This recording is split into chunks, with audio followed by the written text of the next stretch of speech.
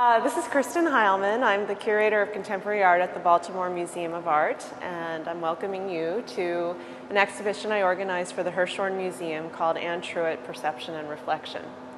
The exhibition starts off in 1961 when Anne Truitt was 40 years old. So before we jump into looking at some of the artworks in the exhibition, let me just give you a little bit of biographical background to kind of bring you up to that point in 1961. Anne Truitt was born in Baltimore, in the hospital in Baltimore. Her parents were actually living on the eastern shore of Maryland at that time in the town of Easton, but there was no hospital in Easton, so they were in Baltimore for the birth. But Truitt grew up, her maiden name was Anne Dean, so she grew up in Easton and described her childhood in her later writings as a sort of an accumulation of experiences of exploring the town of Easton and getting to know both the natural and built landscape there. And those impressions, I think, went on to inform some of the work that she produced later in her life. After living in Easton, the family moved to Asheville, North Carolina, and that's where Anne Truitt and her younger sisters, Louise and Harriet, spent their teenage years. Their parents were actually being voluntarily treated at Highland Hospital, which was a progressive mental health facility in Asheville. So it was not necessarily the easiest time for the family. And I think also those experiences, as well as the natural landscape, the natural mountainous landscape of Asheville, also came to influence Truitt's later sculpture. Truitt went to Bryn Mawr College, where she graduated with a degree in psychology, and then moved to the Boston-Cambridge area where her twin sisters were living, and got a job at Massachusetts General Hospital working in the psychiatric lab as an assistant.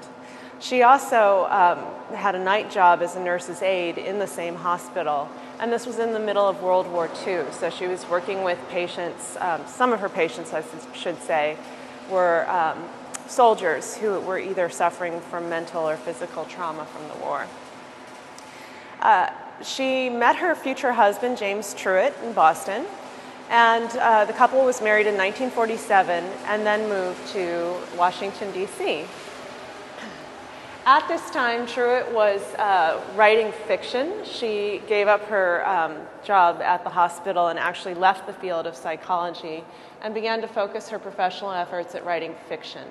In 1948, in an experience that Truitt, in retrospect, described almost as an epiphany, she decided that writing fiction, and particularly the structure of linear narrative, wasn't quite adequate for expressing what she wanted to about her experience, about her life, and about the nature of time. And she decided that actually visual art, and particularly sculpture, was a way for her to get at some of the complexities of experience and complexities of time. So in '48, she enrolled at the Institute of Contemporary Art here in Washington and took classes. One of the people that she met at the Institute was Kenneth Nolan, who became her friend and colleague. And Nolan was the person that introduced Truitt to another Washington Color School painter, Morris Louis. So throughout the 1950s, Truitt was making sculpture in a variety of materials, including cast cement, marble, and clay.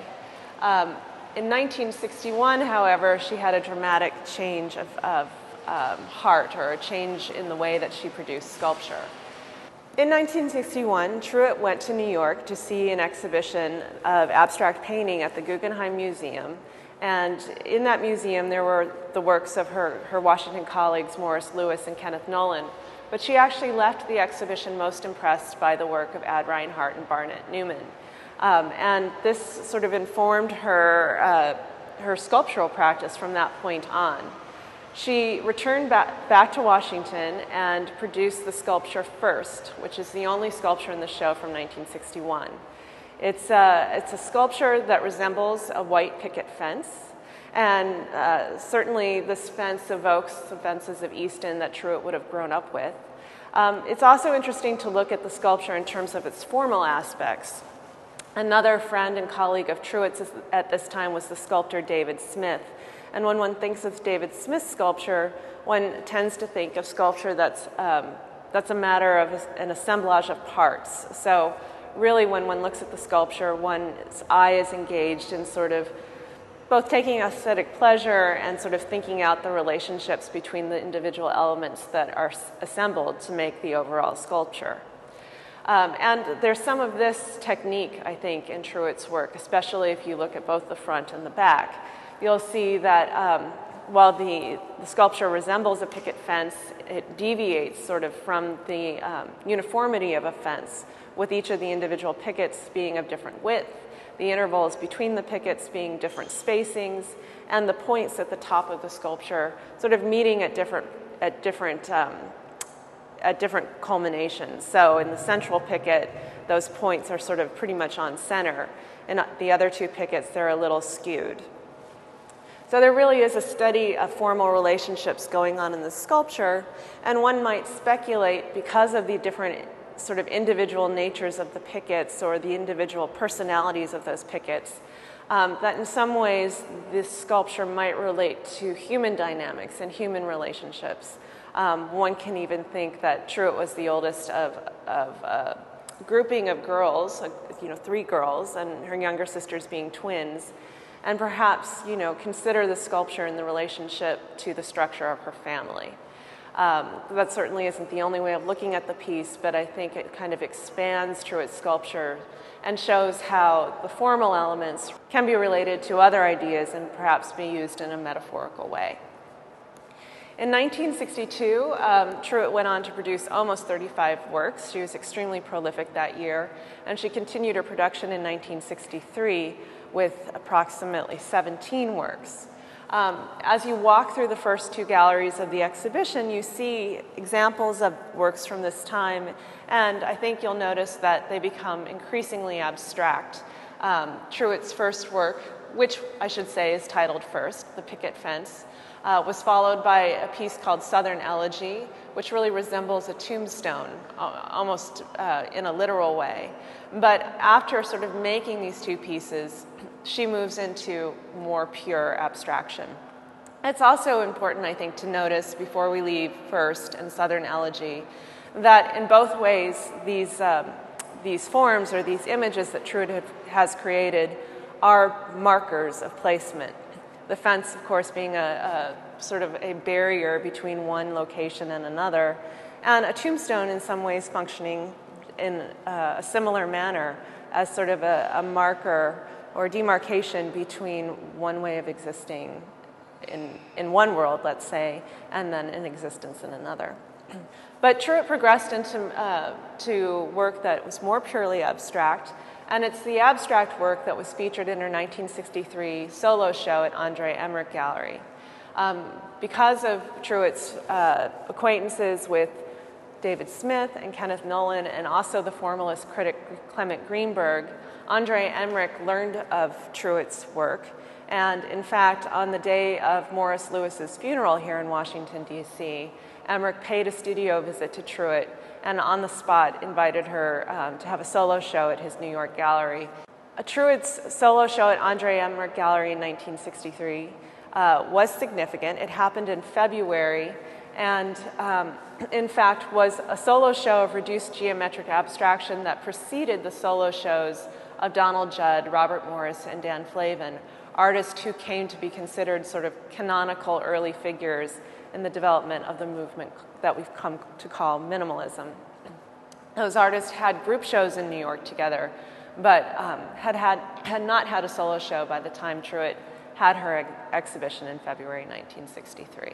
Before we leave the second gallery of Truitt's abstract sculptures from the period of 62-63, you might want to take a closer look at the piece called Hardcastle. This is the black monolithic sculpture that faces you as you walk into the gallery. And as you come around the sculpture, you see that it's supported, in some ways, by 2 red struts at the back.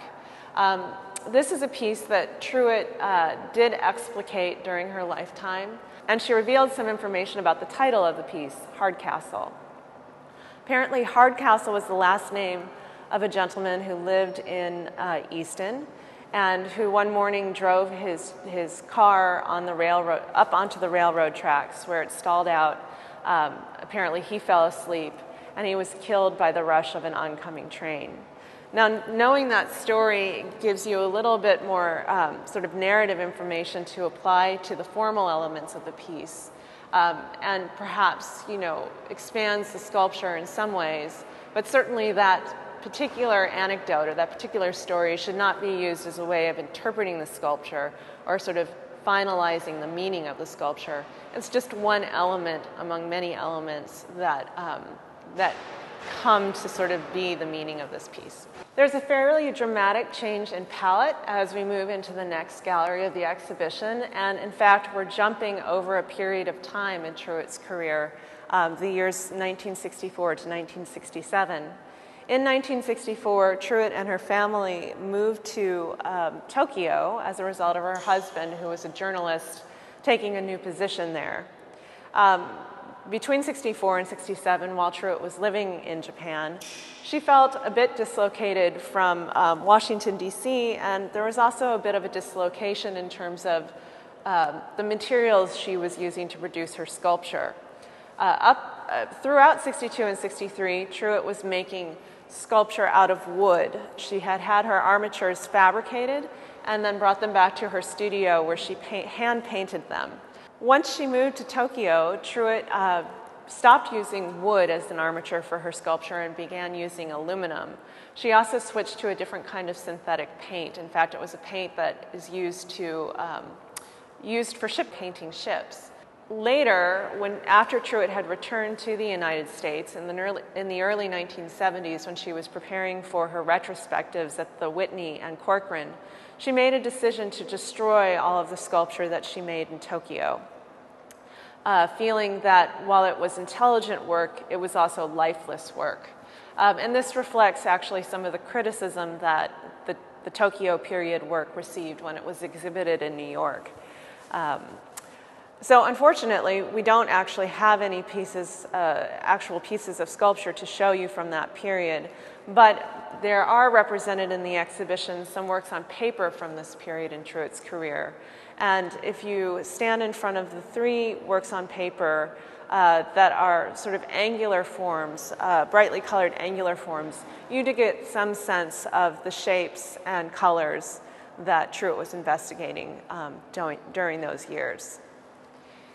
By 1968, when Truitt had returned to Washington, D.C., she also returned to working in wood. And she began to kind of refine and develop the technique that she used for applying paint to her sculptures. So to sort of generalize that process, it began with several coats of gesso, and then moved on to applications of white paint, and finally ended up with layers of colored paint. Sometimes there are up to 30 or 40 layers of paint on an individual sculpture.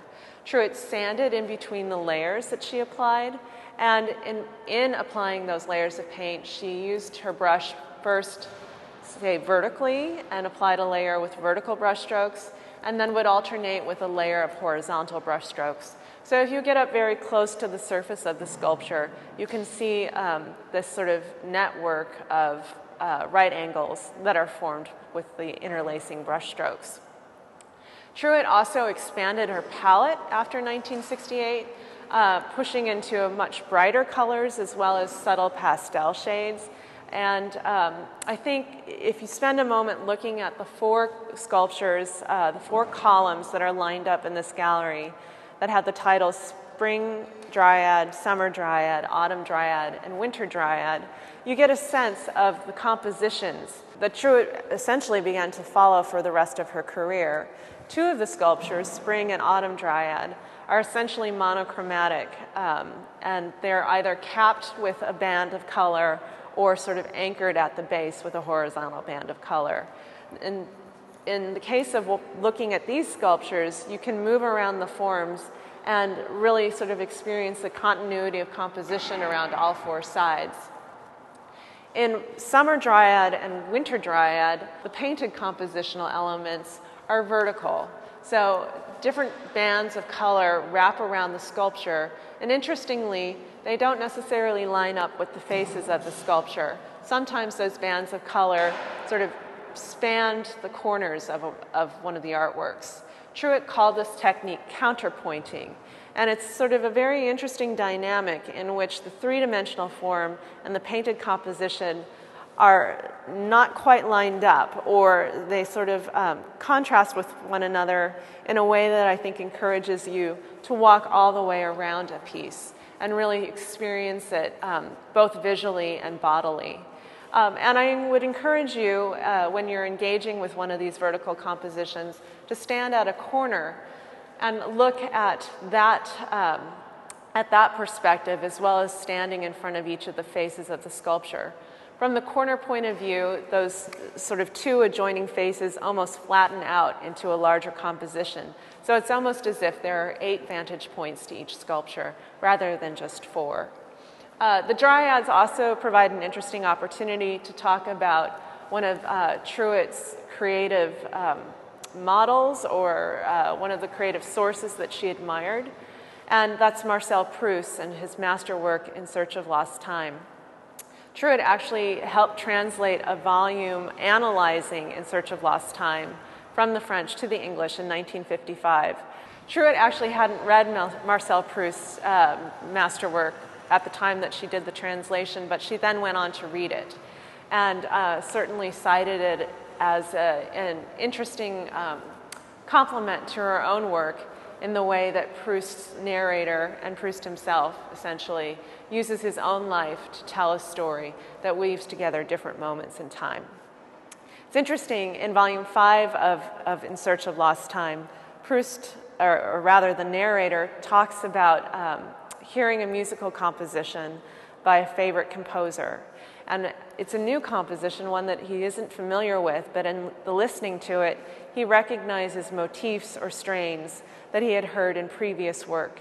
And the narrator describes these as the dryads, elements that are unique to a creative individual, but also repeat throughout a creative person's body of work. And that these 4 sculptures are titled the dryads, I think, is interesting, and it could be an allusion to Proust, because certainly these compositional elements are very unique to Truitt's work and do reemerge throughout her career. The sculpture First Requiem, which you encounter in the next gallery, I think is a great sculpture to really walk around and sort of experience the piece from these various vantage points, front on and from the corner perspective. This is a piece in which sort of the vertical complexity of Truitt's composition is at its height. And in fact, Truitt called sculptures like this narrative sculptures, which is an interesting term given Truitt's background in writing fiction and her sort of leaving behind fiction for visual art. Truitt applies the word narrative here in the sense that one needs to walk all the way around the sculpture and sort of take with them as they move around the form the memory, the visual memory of what they've seen before, to create sort of a cumulative impact that triggers an emotional response or a perceptual response. In the next gallery, the exhibition breaks the chronology a little bit. You have 3 works from the 1970s and 1 work, Avonlea, from the early 1990s. These pieces are grouped together because of their color sensibilities, which are similar. They're all very subtle and beautiful shades of pastel colors. I suggest you stop for a moment and take a look at Avonlea and really try and determine exactly how many colors of yellow are on the sculpture. I remember seeing this piece for the first time in a warehouse where the lighting conditions weren't optimal, and really questioning whether what I was perceiving in the sculpture actually were colors that were inherent to the sculpture, or rather if they were the effects of the sort of play of light and shade in the room.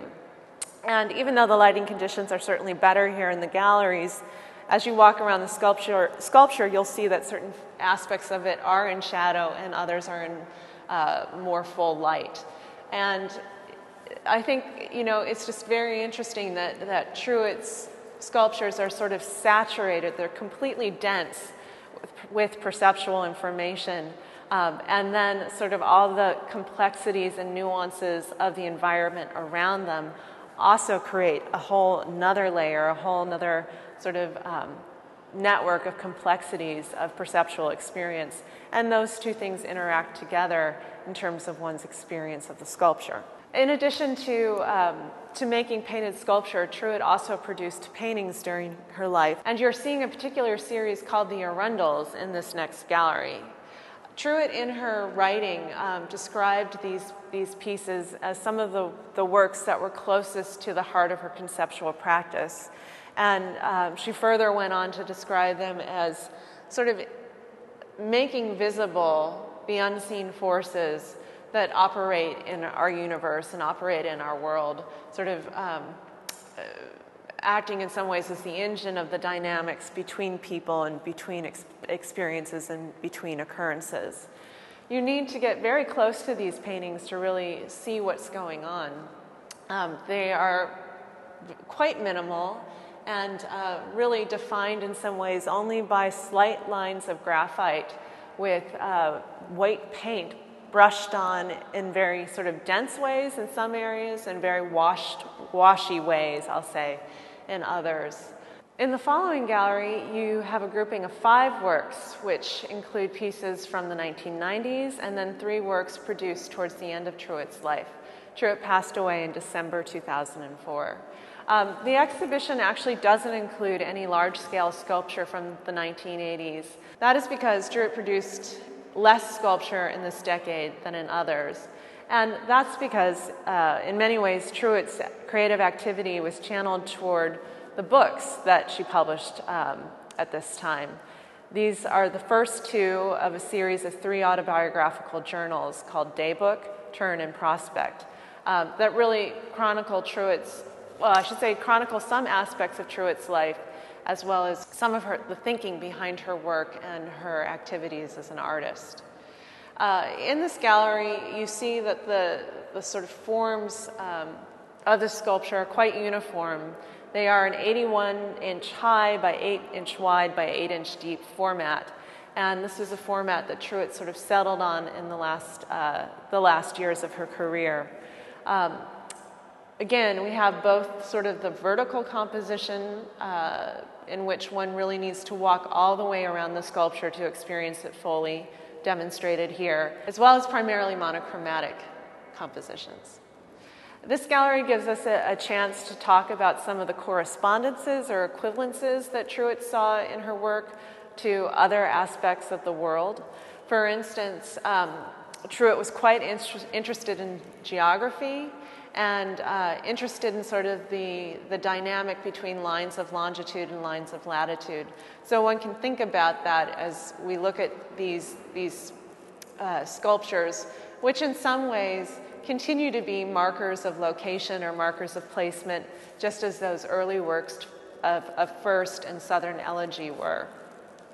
Truitt also talked about how her sculpture conveyed a sense of the line of gravity that holds a human body sort of grounded on the earth, but sort of erect and reaching up towards the sky. And certainly, not only these columns, but others of Truitt's sculptures convey that sense of both rootedness and lift. It's interesting, too, in terms of orientation and sort of location, that in some of Truitt's working drawings for her sculptures, the 4 faces of the sculpture flatten out, as if one was flattening out a globe to a map. And she designated the individual sides of the pieces north, east, south, and west. So was essentially sort of conceptually thinking about those kind of geographic coordinates as, in a way, she mapped out the compositions and kept track of the coats of paint for her sculptures. Certainly, that's not a literal correspondence. It's just an interesting note of. It's just interesting to note the way that Truitt kept geographical coordinates in her mind as she was making the sculptures. Truitt also produced a series of smaller-scaled sculptures during her life. She began to make these in the 1960s, and we have a piece from 1962 on view in the exhibition. But primarily, she started a series in the early 1970s called the Parvas, which she continued up to the last years of her life. And these Parvas, that word parva is Latin for small thing, are fully realized sculptures. They're not models or maquettes for a larger work.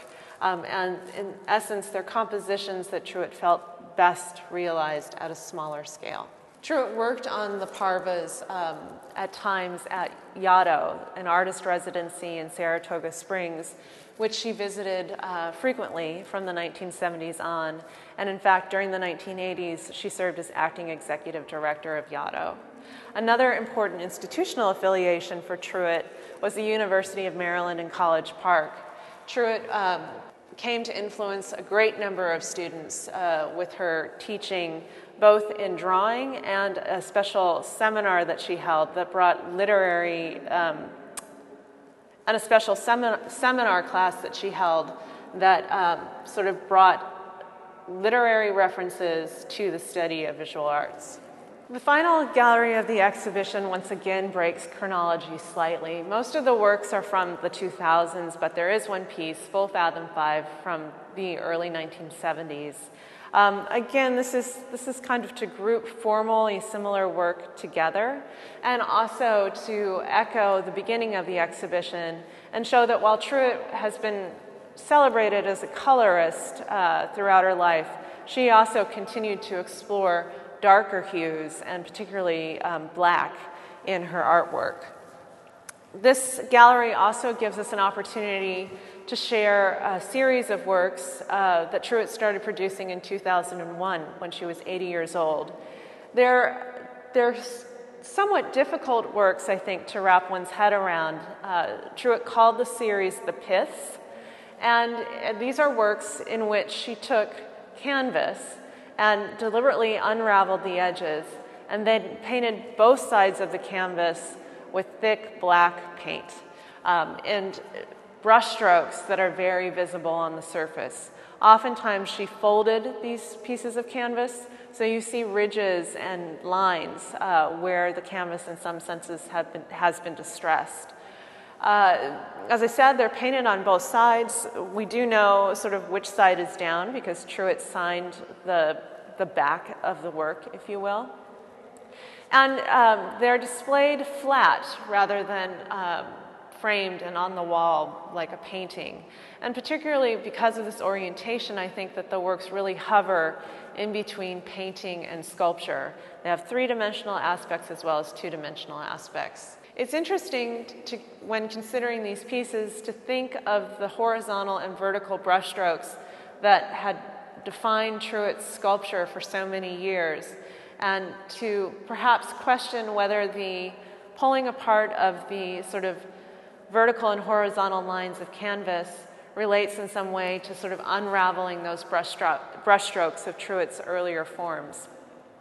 I think it's also interesting to look at these works and think of abstract expressionist painting, not just of Ad Reinhardt and Barnett Newman, but others like Mark Rothko, and sort of see the brushstrokes as expressive gestures of emotion, just as they are in abstract expressionist painting.